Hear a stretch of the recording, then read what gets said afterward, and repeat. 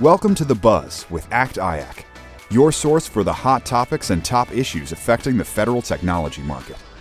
Join us each week to hear insights from government and industry experts, stay informed on the challenges facing the public sector, and gain access to valuable reports and thought leadership. Enjoy. This episode of The Buzz is brought to you by LCG. For over 25 years, LCG has empowered federal agencies to create extraordinary change and remain a step ahead in a digitally dynamic world. LCG strategizes closely with federal agencies like HHS, NIH, and HRSA to select the best technologies to support their mission and vision.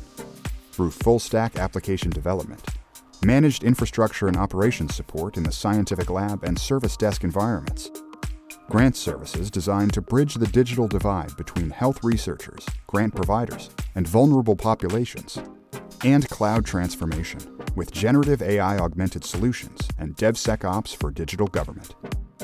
LCG embraces diversity and inclusiveness, celebrating out-of-the-box thinking, which creates opportunity and drives success for clients and their missions. Learn more at lcginc.com, CMMI and SIO certified. Hi listeners, this is Colin Larson. This week, we're going to explore a clean energy technology that is theoretical, futuristic, and not coming anytime soon. Why would we do that? Well, realism is certainly necessary for solving our current climate problems, but every once in a while, it's nice to dream. So let's dream of a future powered by nuclear fusion. I should start with a disclaimer. Fusion is certainly not right around the corner. It is still very, very far from maturity. The climate change timeline we are operating under necessitates decarbonization before such a time when fusion energy could become a reality. We have plenty of green energy solutions available now, today, that we need to be pursuing. Nonetheless, the technological breakthroughs of the future are supported by the research conducted today, usually by governments who can afford to take the long view, sometimes the century-long view. And it was in a U.S. federal lab last year that an important breakthrough in fusion research was made.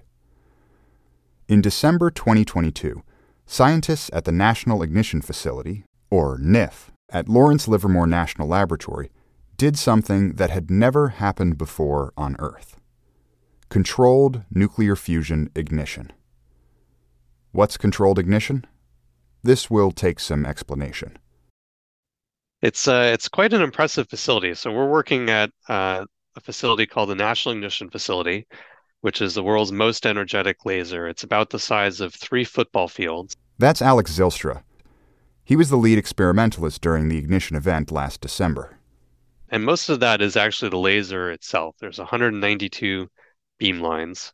And then the facility, essentially, you start with a small amount of energy and then amplify the amount of energy in the laser beams until they get up to about 2 megajoules of energy. And then that's transported into an experimental area where we have a small target.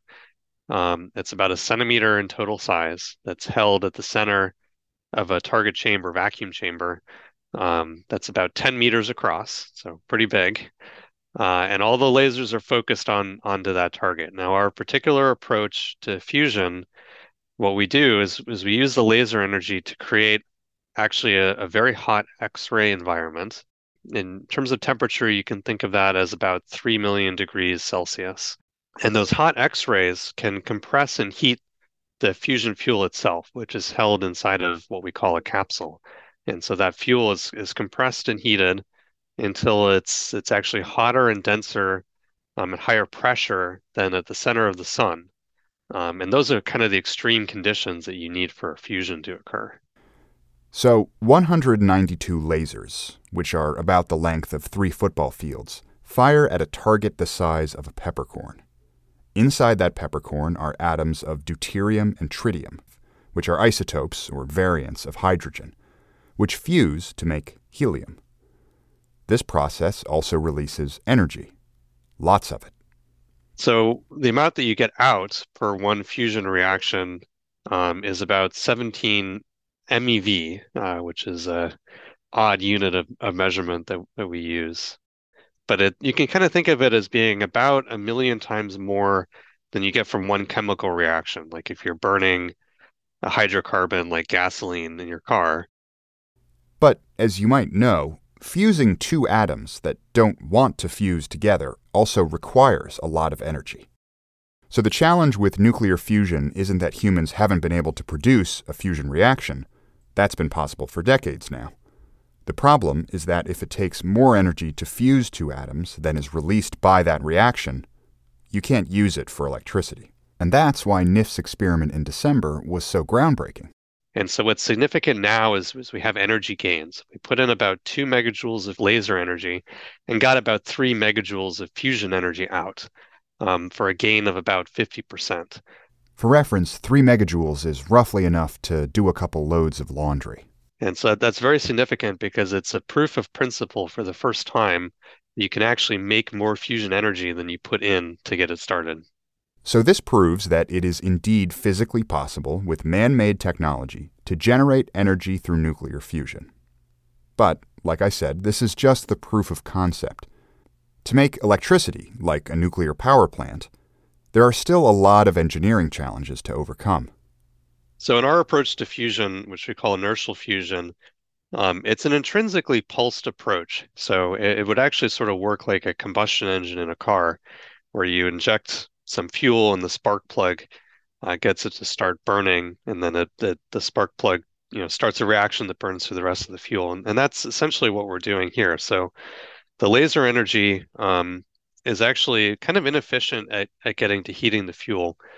We put about 1% of the laser energy actually ends up heating the fuel, so about 20 kilojoules or 0.02 megajoules. But we're at the point now where the fusion reactions in the fuel are starting to become self-sustaining for this period of time during the shot. And what I mean by that is the fusion reaction produces two particles. One is a neutron that escapes, and one is this charged helium nucleus, and that actually can heat the fuel. And so you get this situation where the fuel is heating itself faster than it can lose energy. And that's essentially like a combustion reaction, like a fire or in the piston of your car. This self-sustaining reaction that Alex is describing isn't something we can observe on a human timescale. The shot itself is very brief in time. So the whole experiment is about 10 billionths of a second, 10 nanoseconds. And the burn itself occurs over less than 100 trillionths of a second. So the pressures, temperatures are very extreme, but it's very small. It's about the width of a human hair, and a very brief instant in time that it's actually burning. And this success has to be replicated and improved upon.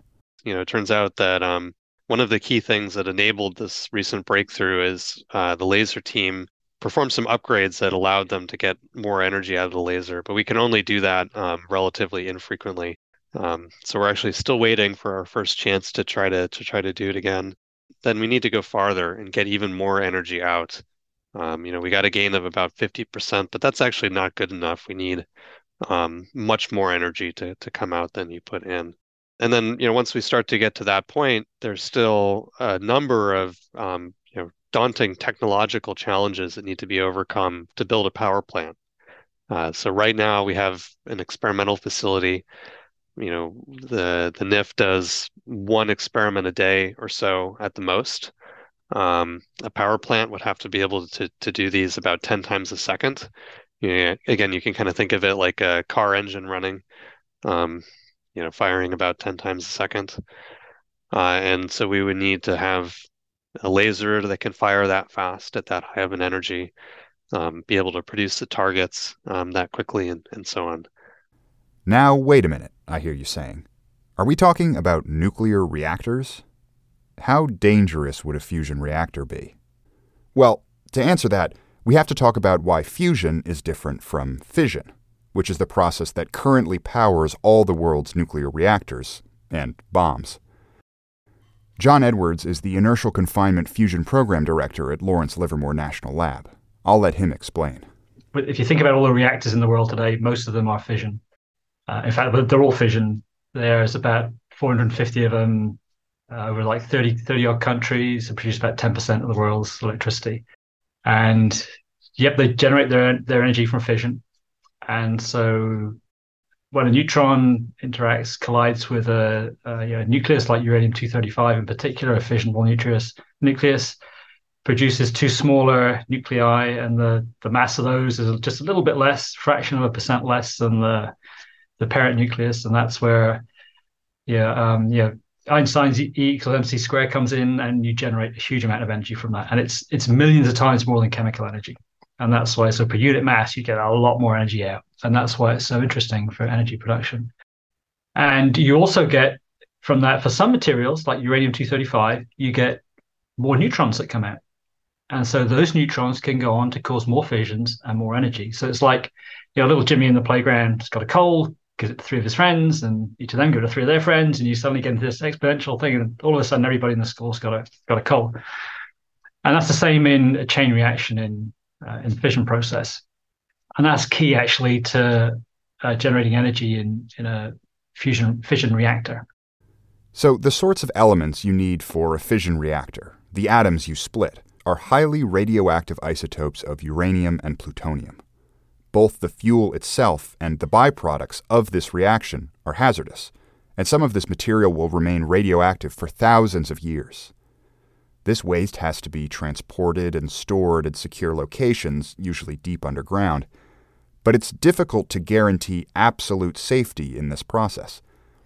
I should point out, though, that coal power plants produce more radioactive waste than nuclear plants, but aren't subject to the same scrutiny and safety regulations. In any case, fusion reactors wouldn't suffer from these issues, at least not to the same extent. In fusion, there's no intrinsic waste produced by the fusion reaction itself. Now, there is some produced by the fact that the fusion reaction produces helium, but also a neutron. And that neutron can activate or make radioactive some of the surrounding structures in the facility. But we have one big advantage with fusion, which is that we can pick the materials that you build the facility out of.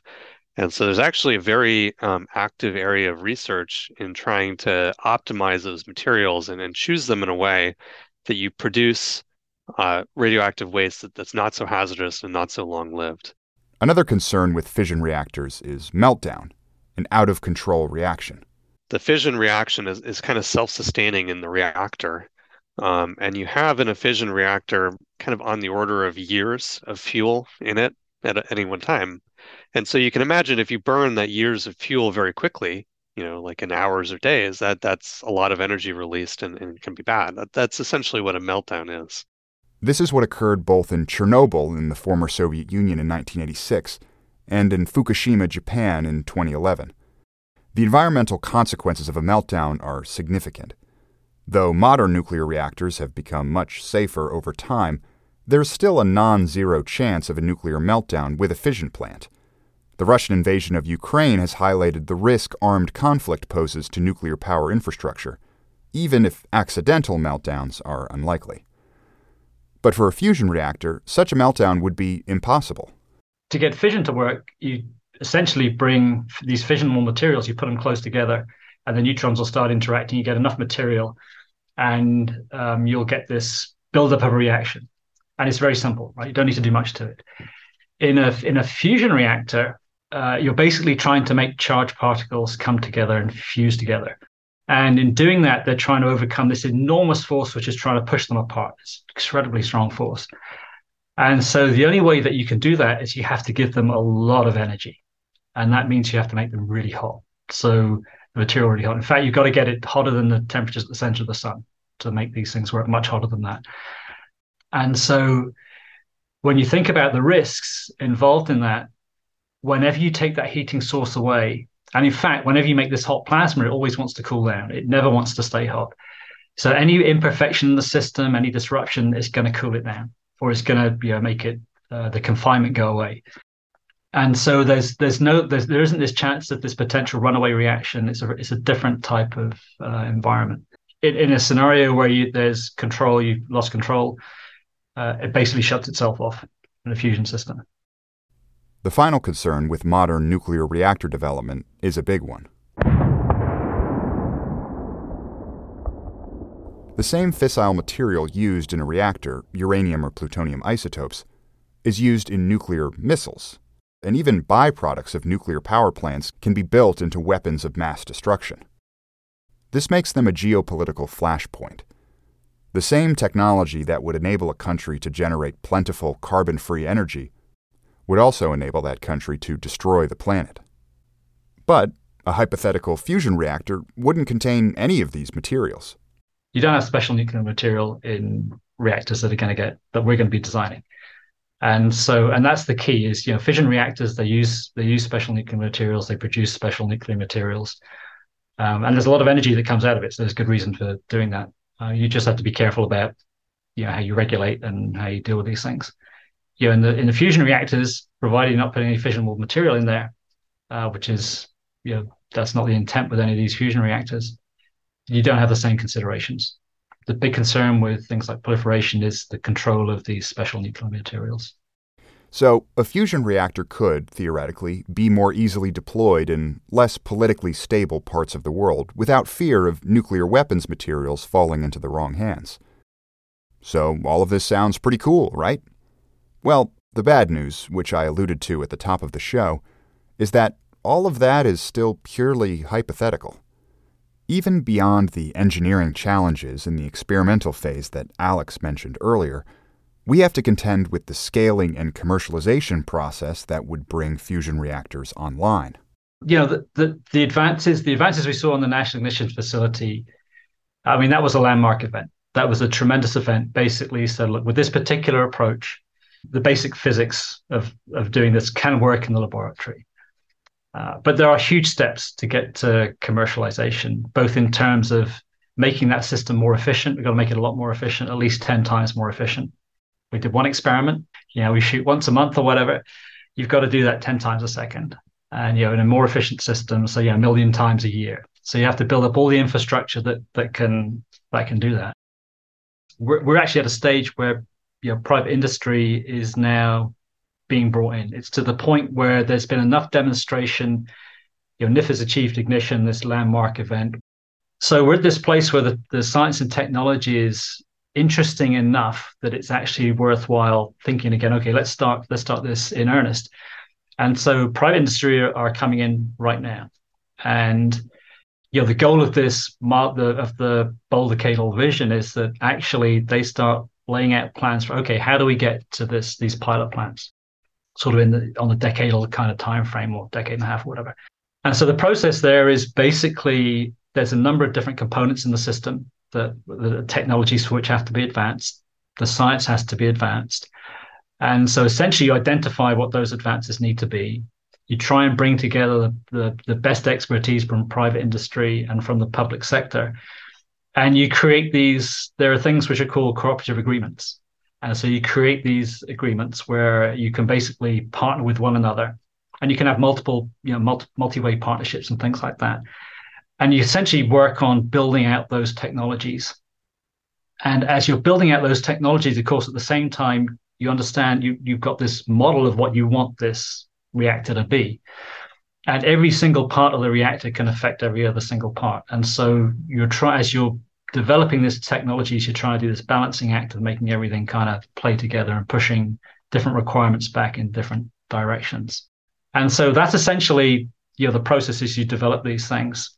And the regulatory environment. In parallel with that, you got to think about all the regulatory environment and making sure that you're dealing with that. You got to think about, okay, well, where are the places you want to site these initial demonstration plants? You want to think about energy justice, how you bring in the community in this, and actually a very important part of this is an engagement, is a discussion with the community, because it's a new energy thing, and people have to want it, right? They have to feel comfortable with it. So there has to be this ongoing dialogue about people's concerns and what they want to see out of it, and so on.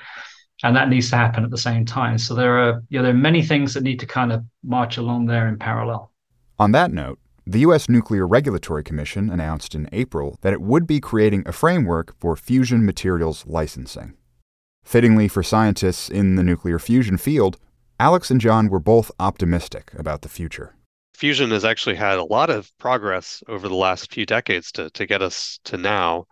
I like to compare it to Moore's Law. So Moore's Law for semiconductors is this sort of famous rule of thumb that you double the amount of transistors in a chip every 2 years. That's basically why computers keep getting, so much faster and faster. And in some of the metrics that we have for fusion, we've actually followed a similar scaling, which is really encouraging. And now is sort of the point where we've gotten to this threshold. But I think that also points to the fact that we can keep improving and get more and more energy out. Realistically, and this is going to take a lot of commitment and to secure funding essentially over a sustained period of time, quite a long period of time. But if you put all that together, you put private industry together with all of its expertise in understanding what the consumer needs, operations, building things, what you get from the public sector, from the subject matter experts, from all the technology, science and technology that's been done, it's not unreasonable to think, we could start to see demonstration or what we call pilot plants, which would be the step where you bring everything together for the first time to start to figure out, how do you actually make this work in an integrated system, that you could start to see that perhaps in the 2030s. If the science and technology kind of breaks right for you. From that, you would be learning, how do you make these systems more efficient? How do you make them commercially viable? And you can imagine that if everything breaks right, kind of in the next sort of decade. So, and those are extremely ambitious goals. And they're sort of our goal at the lab is to try and enable that, to partner with private industry and try and make that happen. Way out in the future, I can imagine, the tech, like with any other technology in advance, I presume it's going to become much cheaper over time. It'll become much more readily available. Hopefully you can imagine seeing it in all over the planet, essentially making energy for humanity, making situations a lot better. Certainly providing baseload in places, but also potentially much more locally in smaller situations if you can actually find a way to shrink the footprints. There's also potential for spaceflight, those sorts of things. You could imagine having reactors that could do that. I don't know if I'd go quite as far as Mr. Fusion in Back to the Future, but there are lots of possibilities out there. Well, that'll be one more thing Back to the Future got wrong. Hey, stop! Little girl, stop! Look, I need to borrow your hoverboard.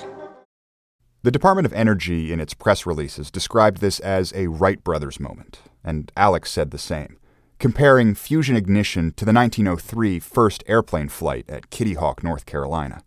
The first passenger commercial aircraft entered service only a decade later, primitive though it was. By the 1930s, we had international carriers. So does that mean that we'll see a commercial fusion reactor in our lifetimes? Maybe. Though it may not be soon enough to help meet our national 2050 net zero goals, we can still imagine a post-carbon future where fusion energy enters the mix, especially in places less suitable for wind, solar, or geothermal energy. In the meantime, the hard work at the National Ignition Facility continues. We're all eager to keep working on that. We're not done by any means. This fusion ignition breakthrough reminds us the role that government research plays in scientific advancements. Someday, in the near future, we may power our world with miniature stars, thanks to the decades-long efforts of public sector researchers. You can learn more about nuclear fusion research by checking out the National Ignition Facility's website at lasers.llnl.gov, which is a great URL, by the way. Thanks for listening. And that's a wrap on The Buzz with ACT-IAC. Join us next week for more hot topics and top issues affecting the federal technology market. Don't forget to subscribe and leave a review on your favorite podcast platform, and follow us on Twitter at ACT-IAC. More information about today's show can be found in the episode notes. For more insights, visit www.actiac.org. Thanks for listening.